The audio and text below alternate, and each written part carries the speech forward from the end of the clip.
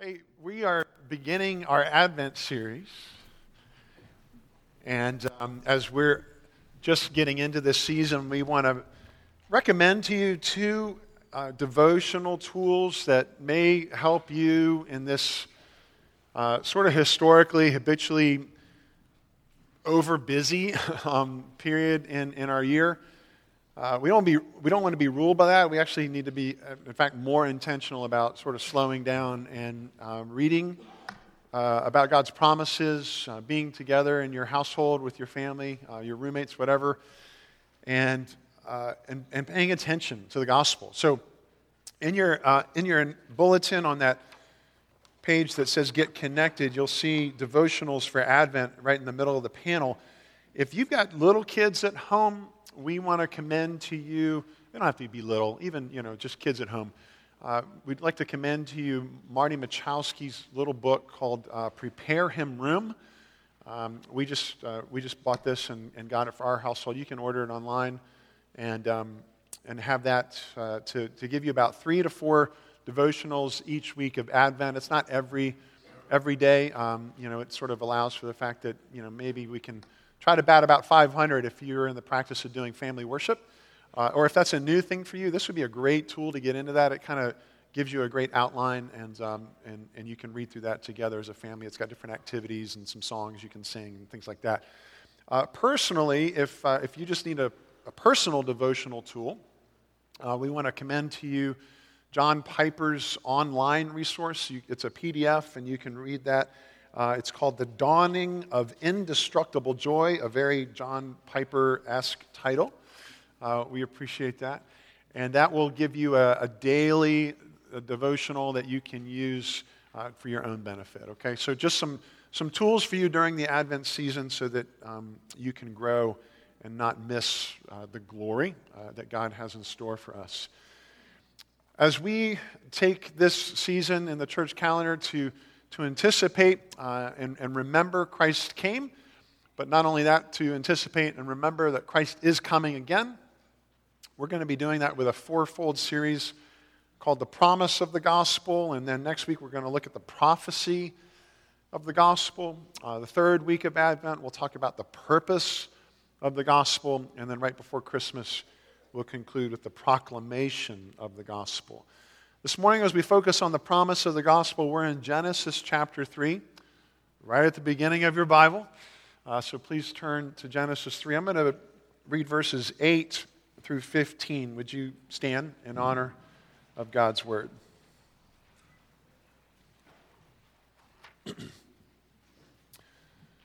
And they, that is Adam and Eve, and they heard the sound of the Lord God walking in the garden in the cool of the day.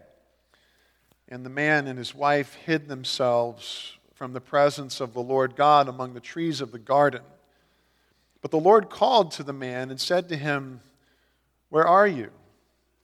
And he said, "I heard the sound of you in the garden, and I was afraid because I was naked, and I hid myself."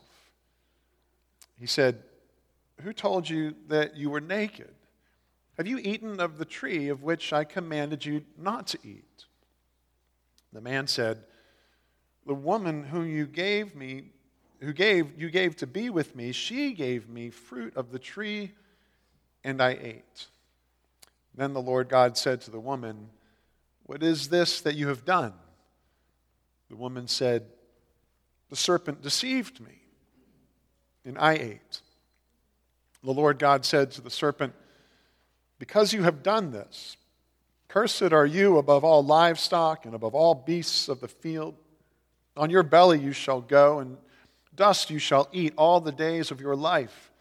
I will put enmity between you and the woman, and between your offspring and her offspring. He shall bruise your head, and you shall bruise his heel." Let me pray for us. Father, we do pray for your blessing on your word to us this morning. Help us to hear your promise of grace to us, your promise of truth, ultimately your promise of Jesus, in whose name we pray. Amen.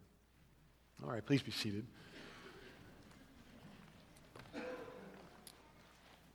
God makes four key statements in this passage that I want to focus on. He asks three questions to Adam, to Eve.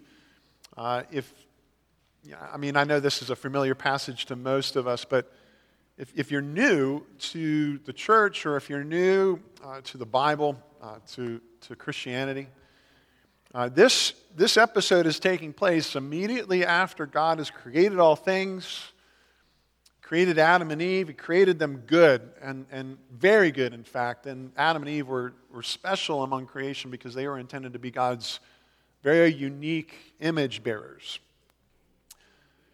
In doing so, and in a mysterious way that God's providence and human responsibility mesh, God gave Adam and Eve free will, so they weren't puppets, and they could choose whether or not they would love him or turn from him. And tragically, they turned from him. And they expressly did what he had told them not to do in eating from this tree, and we'll talk more about that in a second. But this passage happens immediately after their betrayal, immediately after that rebellion.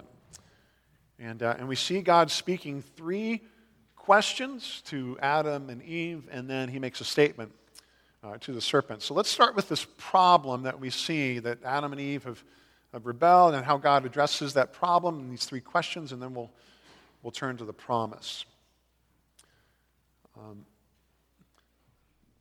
How careful are you with your actions and your words? Like, how intentional are you when you think about what to do and what to say? I think for the most part, we try to be mindful of what we do and what we say, but those moments when we get it right feel good. When I have the right thing to say at the right moment, I feel like, oh, okay, nailed it. Or if I feel like, yeah, I did that well, handled that situation properly, thankfully it went well. And those moments feel good, right? But I don't know if you're like me, but I sort of suspect that for most of us in this room, perhaps all of us, those are the kinds of moments that are the exception instead of the rule. Because ordinarily, no matter how intentional I want to be, I can't even be intentional about my intentionality. I want to be more intentional. But even when I'm trying to be intentional, often the best I can do is sort of this clumsy effort to do the right thing. Or if it comes to what should I say in this moment, I'm always second guessing myself. I always come away from that situation going, I wish I'd said it this way, or I wish I'd said that. Like every Sunday. I have that moment. And the times when we sort of have that ballet-like gracefulness to our actions, and the times when we say exactly the right thing at the right moment, right, that's the exception instead of the rule. And the trick, though, is that we tend to project our experience onto God. And we begin to think, we suspect, God's a lot like me.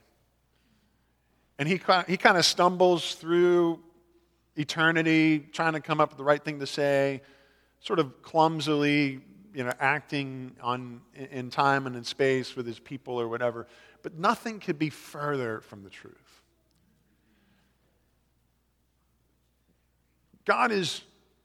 His intentions are perfect. And his actions are perfect. And his words are perfect. And when you see him move toward Adam and Eve in their rebellion and in their sin and in their shame, what we're going to see and what we're going to hear, what we've heard in this passage, what we've seen in this passage, is God's intentional pursuit and his grace and his truth communicated to Adam and Eve. Nothing is just sort of on the fly. Nothing is accidental. And so I want you to see the beauty of this intentionality coming toward Adam and Eve. He pursues them. First thing you need to notice, he's walking toward them. He's in the garden. He's pursuing them. And where are Adam and Eve? They're behind a tree. They're hiding from him. And he's coming toward them. And God asks them a question. Where are you? right? Okay, so he could have done a couple of different things. Like, don't just read that and go, well, of course, that's exactly what he would say. Don't miss the fact that there's some other things that could have been said by God. I'm thankful, for instance, that we do not see in chapter 3 God saying, Adam and Eve, get over here, right? Like this expression of God's anger and irritation. Get over. You don't read that, nor do you read, Adam and Eve, get out of here. God's rejection, just, judging and condemning them. You don't read, third what if, you don't read, Adam and Eve, how could you do this to me? As if God was ever capable of self-pity. And lastly, and perhaps most tragically, I'm very thankful that what we don't read is silence.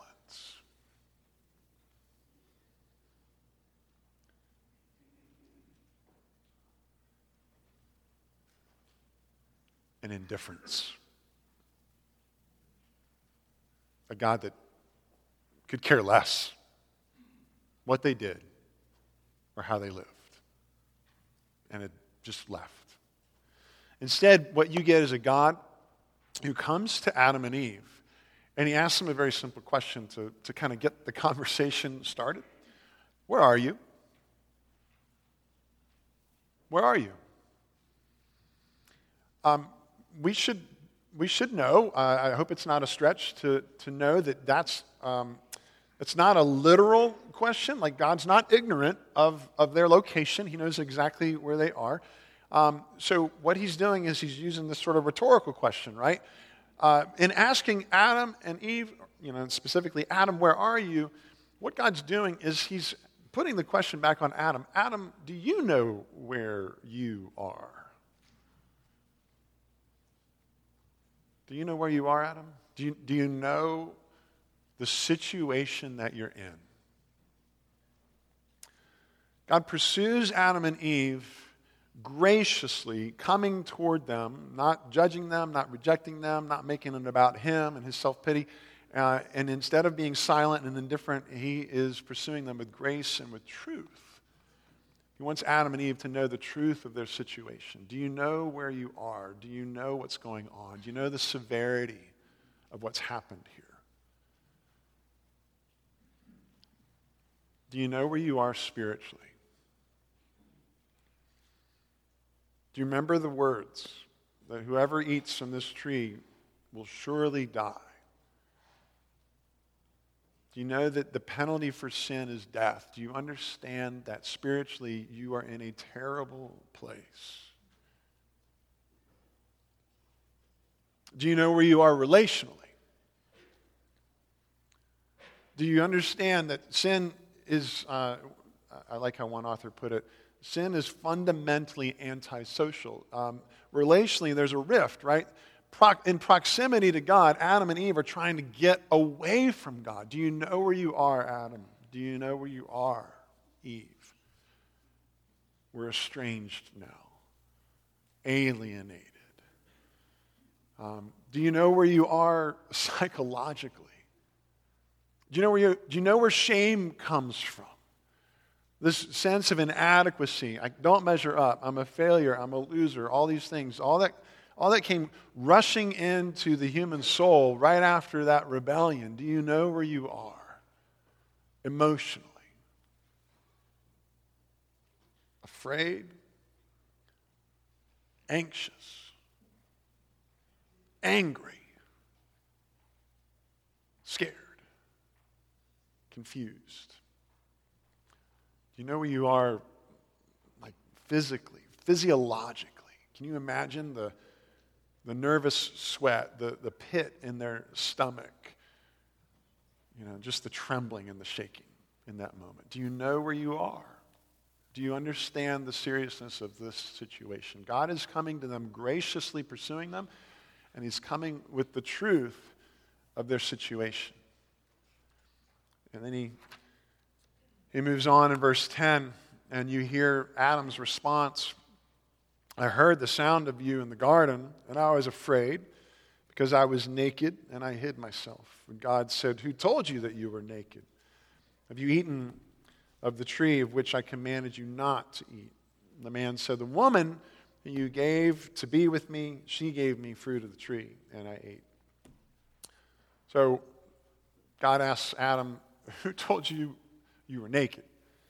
Like when your fourth grader comes home from school and casually says a word that has 4 letters in it and shocks your ears, and you go, what? Where did you hear that word? Well, so-and-so from, school or on the playground or next door or whatever. Like, remember in the Christmas story? Little Ralphie getting his mouth washed out with soap. Where did you hear that word? So God, I can sort of see this, God our Father asking his child, like, where did you learn the concept of nakedness as something shameful? How did that happen? Right? And in that question, trying to evoke from Adam a response. Adam, let's talk. Let's have an honest, truthful conversation about your situation. And God's pursuing Adam and trying to move in and trying to bring some restoration to what's happened. And God says and makes it very clear, the truth is, yes, I told you not to eat from the tree. I made that command very clear.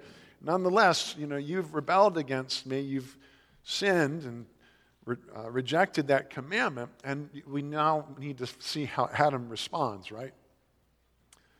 God wants to hear Adam's response. God wants to hear how Adam is going to process what's happened. So how does Adam do? Well, let's just acknowledge at first he doesn't deny it. I mean, that's one option, I guess. Adam could have said, nope, never did it. You didn't see me do it. I didn't do it. And he could have lied about it, but instead he actually does say, yeah, I ate it. I ate the truth. I ate the fruit. But what we don't see is Adam taking any responsibility.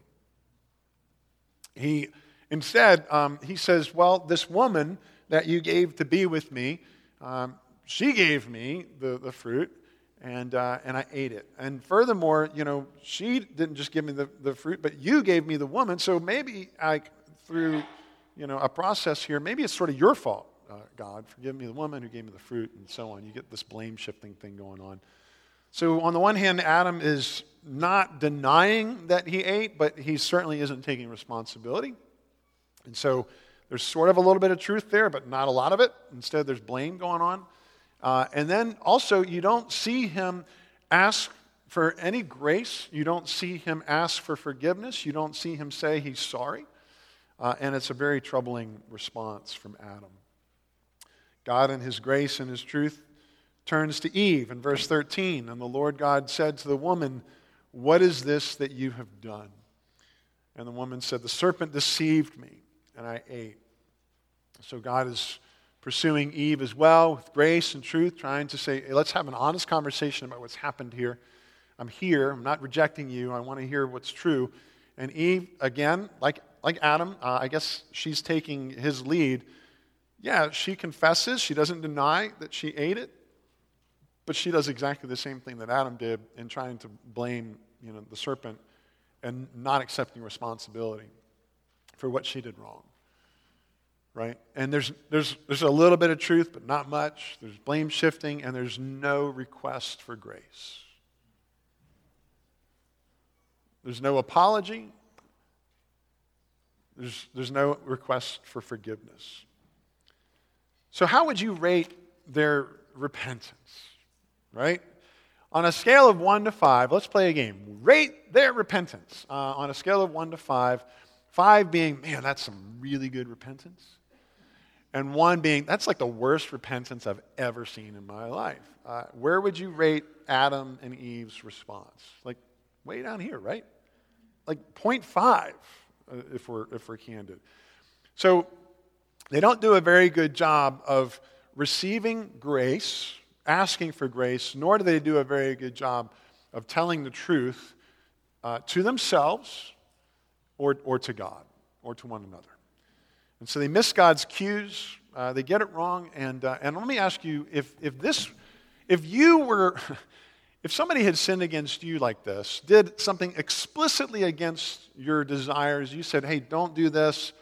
In fact, if you've even got the authority to command somebody not to do something, and they just deliberately defy you and go and do that very thing, and then you graciously and with truth go and approach them and say, okay, we need to talk. And if somebody responded to you like this, well, yeah, I did it, but it wasn't my fault. Man, it was this that happened and this happened. This person over here is who you should be breathing down their neck. And then, that's all you hear? No apology? No acceptance of responsibility? No request for forgiveness? How would you respond? How does God respond? In verse 14, God turns to the serpent. We don't have time to get into the dynamics of the serpent, Satan, his presence in the garden. You need to take that at face value for right now and just see God's response. I want you to focus on the Lord here and his response. The Lord said to the serpent, I will put enmity between you and the woman, and between your offspring and her offspring. He shall bruise your head, and you shall bruise his heel. So a couple of things in the original language that I think are worth noting that the commentators point out very, very clearly. We're talking about one singular offspring. Sometimes your translations will read her seed and your seed. And that one offspring is one descendant, one male descendant who we know is Jesus. And Jesus, this ultimate descendant of Eve, who's the son of Mary, will bruise your head, and you shall bruise his heel. Yes, it's the same word in Hebrew, but the word has a range of meaning. And we need to understand that because the wound is on the serpent's head, that's a fatal wound. And because the wound is on the son's heel, that's not fatal. It hurts, but it's not fatal. And so God says that there's going to be a reckoning with the enemy. There's going to be a reckoning for this serpent, for Satan. One day, this descendant of Eve will come and crush the serpent's head. It will be a mortal wound. And the promise that is here is the first promise of the gospel. It's been called the first glimmer of the gospel. Our fathers and mothers who've gone before us call it the proto-gospel. And this is the first time after sin has entered God's good creation that God makes a promise to do something about it, to bring grace into the situation, right? And this promise is going to be fulfilled by Jesus. This promise by ultimately Eve's son, Jesus, Mary and Joseph's son, who comes and he enters this world and he crushes the serpent's head in a mysterious and very puzzling way initially, because it certainly looks like the path to victory should be, conquering Rome and, victory for all the Jewish community and God's people and God's kingdom being set up and this throne, just in the way that the geopolitical nations all do it. But instead, Jesus goes to a cross. Jesus allows his heel to be bruised.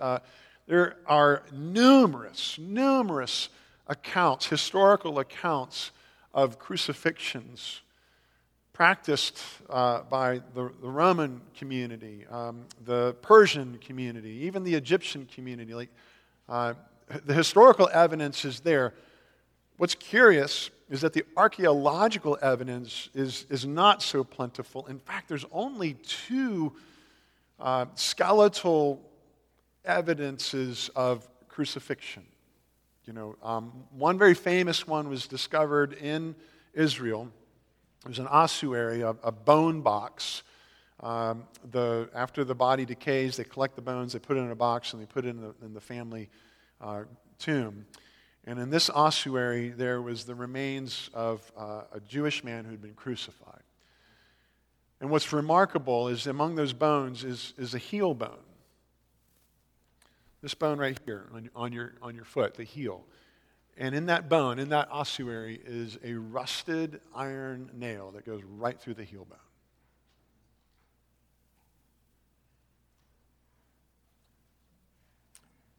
when Jesus was crucified, they nailed him to a cross. Nails went through his hands or his wrists, and nails went through his heel bones. I guess you could say his heel was bruised.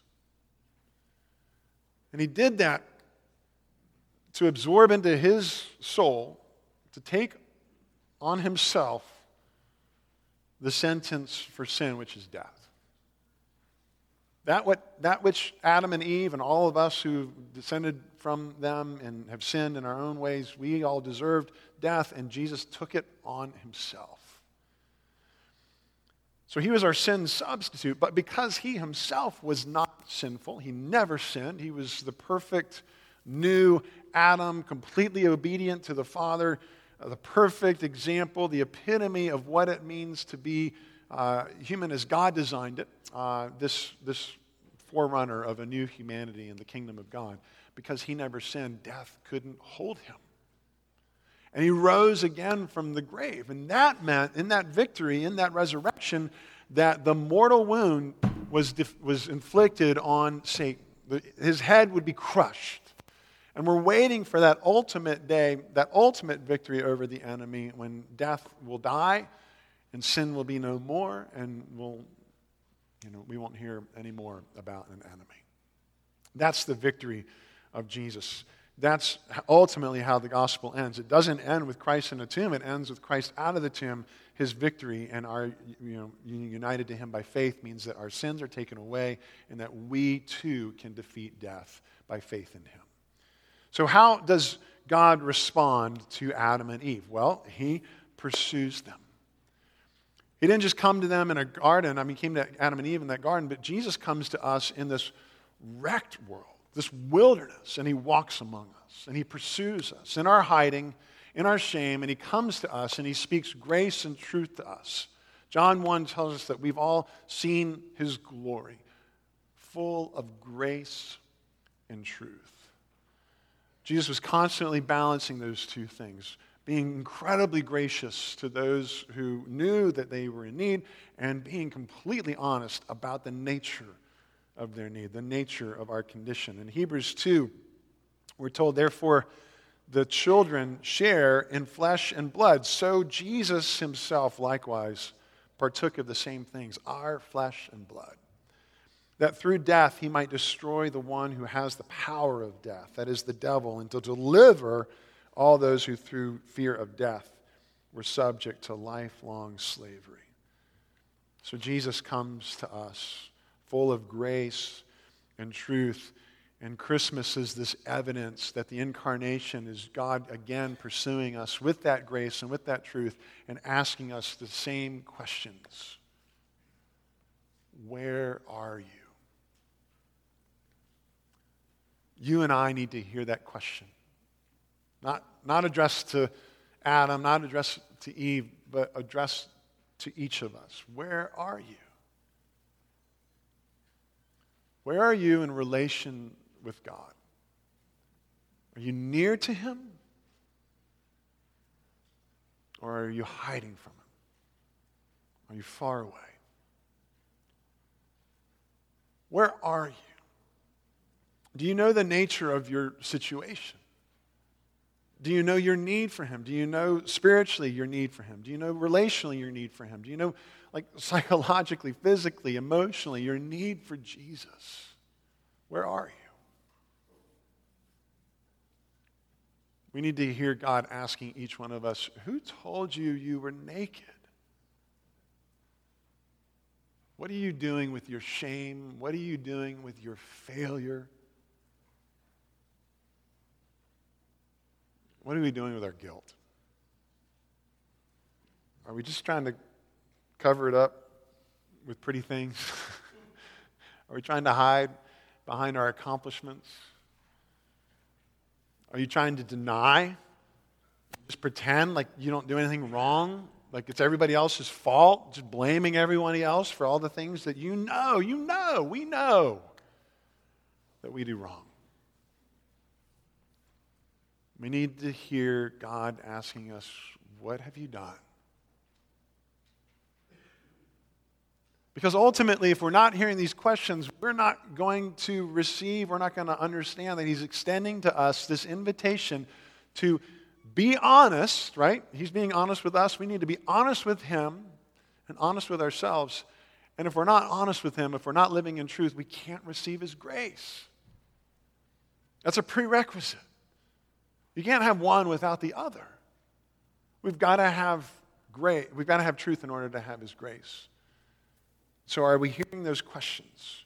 Are we living in light of that? You know, it's remarkable. God comes to Adam and Eve, and their, you see their reaction. Their repentance is just awful. But it doesn't hold God back. He's not waiting for them, drumming his fingers, when are Adam and Eve going to get with the program and come to me? No, he pursues them. He loves them. He loves us. In all of our imperfection, even in all of our unlovableness, our lovelessness.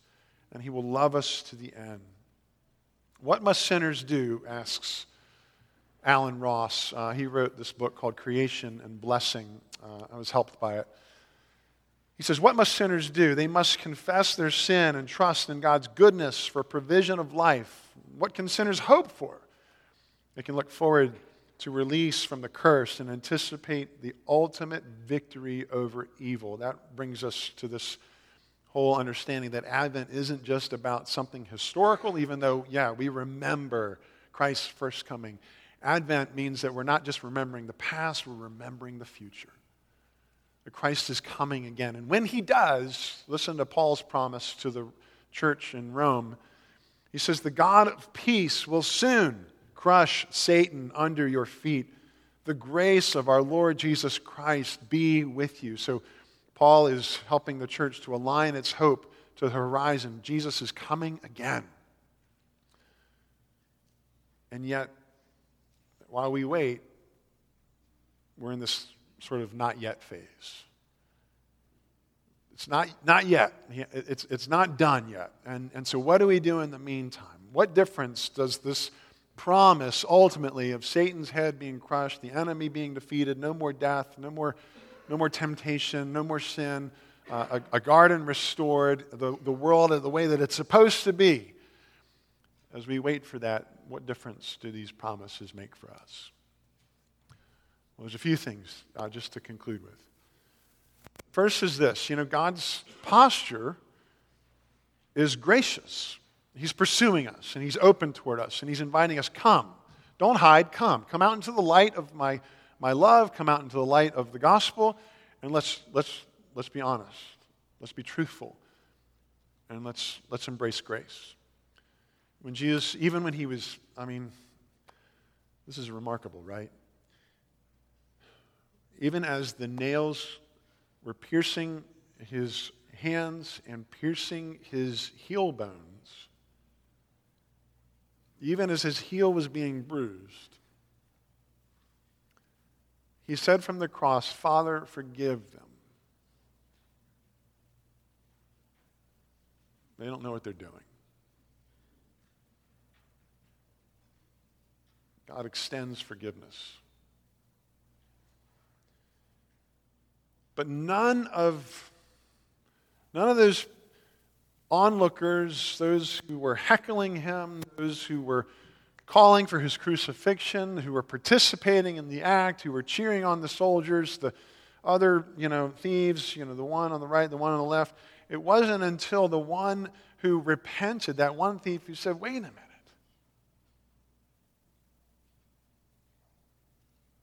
This man didn't do anything wrong.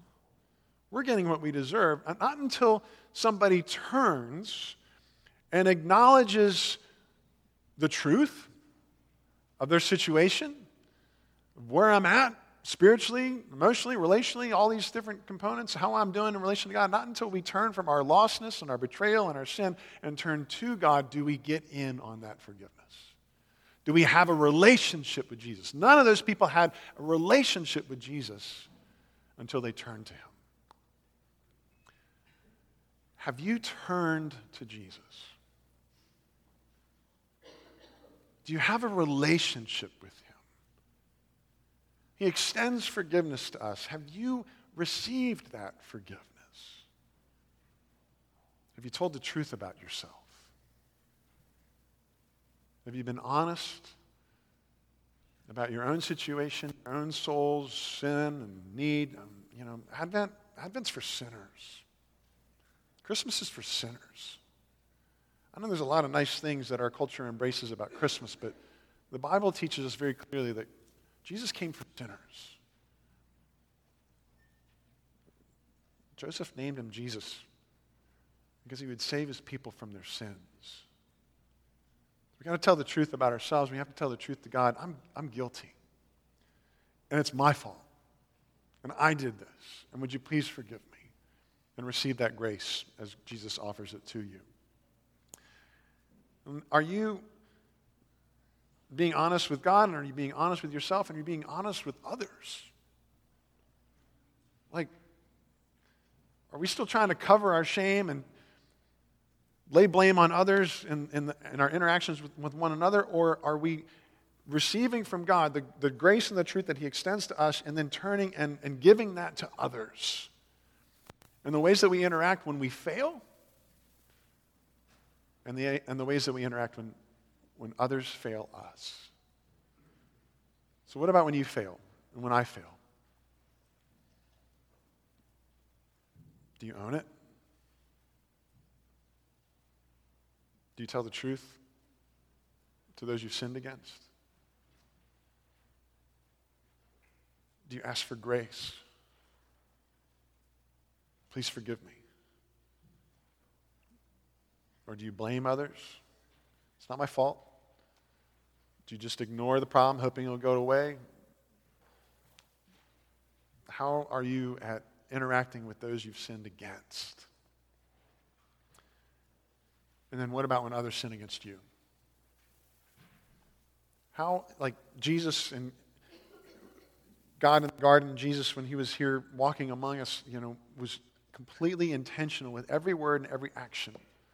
Knew exactly what He was doing, did it with perfection. And maybe we can make it a goal this Advent as a way to grow spiritually through this season, is to try to be more intentional with our words and our actions, with our own faults and then how we relate to the faults of others. When somebody sins against you, are you waiting, drumming your fingers? When are they going to come to me? When can I lord my innocent position over their guilty position, right? When are they going to fess up? And so on. Or instead, do you go to that person? Are you waiting for them to apologize before you forgive them? Or are we following the grace and truth that God's extended us? He forgives us before we're asking for it and is ready for a relationship with us. We just need to turn to Him. And can you forgive those who sin against you and maintain an open posture to be reconciled to them? Yeah, it takes two to have a relationship, no doubt. But forgiving them isn't dependent on their repentance. Forgiving them is dependent on our understanding of how we've been forgiven. And then to move toward them and to pray that God would do something maybe miraculous, maybe pretty wonderful this Christmas. Let's pray. Father, would you please help us in our understanding of your promises to us, especially as we see your grace and as we see your truth modeled to us in Jesus, that you would come and you would walk among us and that you would pursue us in our hiding and in our shame and in our guilt. We thank you that you have invited us into a relationship with you, and I pray that everybody in this room is receiving that invitation and making good on it and repenting, even though our repentance isn't very good sometimes. Lord, help us to be more intentional about doing truth and grace the way that you call us to do it. Lord, would you help us with forgiving others that sin against us and that hurt us in various ways? Some people in this room have been hurt in horrible ways. But you understand that kind of pain. You understand what it feels like to be crucified. Lord, would you bless those who are hurting? Give them the grace to extend grace, we pray. And Lord, would you give all of us the grace to continue to walk in truth, to continue to walk in forgiveness, to continue to walk in the gospel. We pray in particular for several families of ours at Tabernacle, for Justin and Heather Rogers, and for their sons Matthew and Heath. We pray for Frank and Chris Root. We pray for Joe and Dawn Santana. We pray for Kyle and Laura Sapsford and their new daughter Fusion. Please bless these families. Help them to grow in grace and in truth. Help them to grow this Christmas. Help all of us to do that. And Lord, we pray continually for those recovering from surgery, for Bill Landis and Gail Sharp. Please restore their bodies, their mobility, so they can join us here in worship, so that they can enjoy Christmas. We thank you for how you are using this body and growing this body. Thank you for our new members. And thank you for the ministry we have to our community, for the food drive the past couple of weeks, and the blessing that is to those who are hungry. And we thank you for the foster gifts that we can provide this Christmas. Please help us to be a blessing to those who are without their families. Lord, would you help us as we come to your table now, as we present tithes and offerings. May our hearts be open and honest before you. May we be generous and cheerful. May you get glory. We ask in Jesus' name.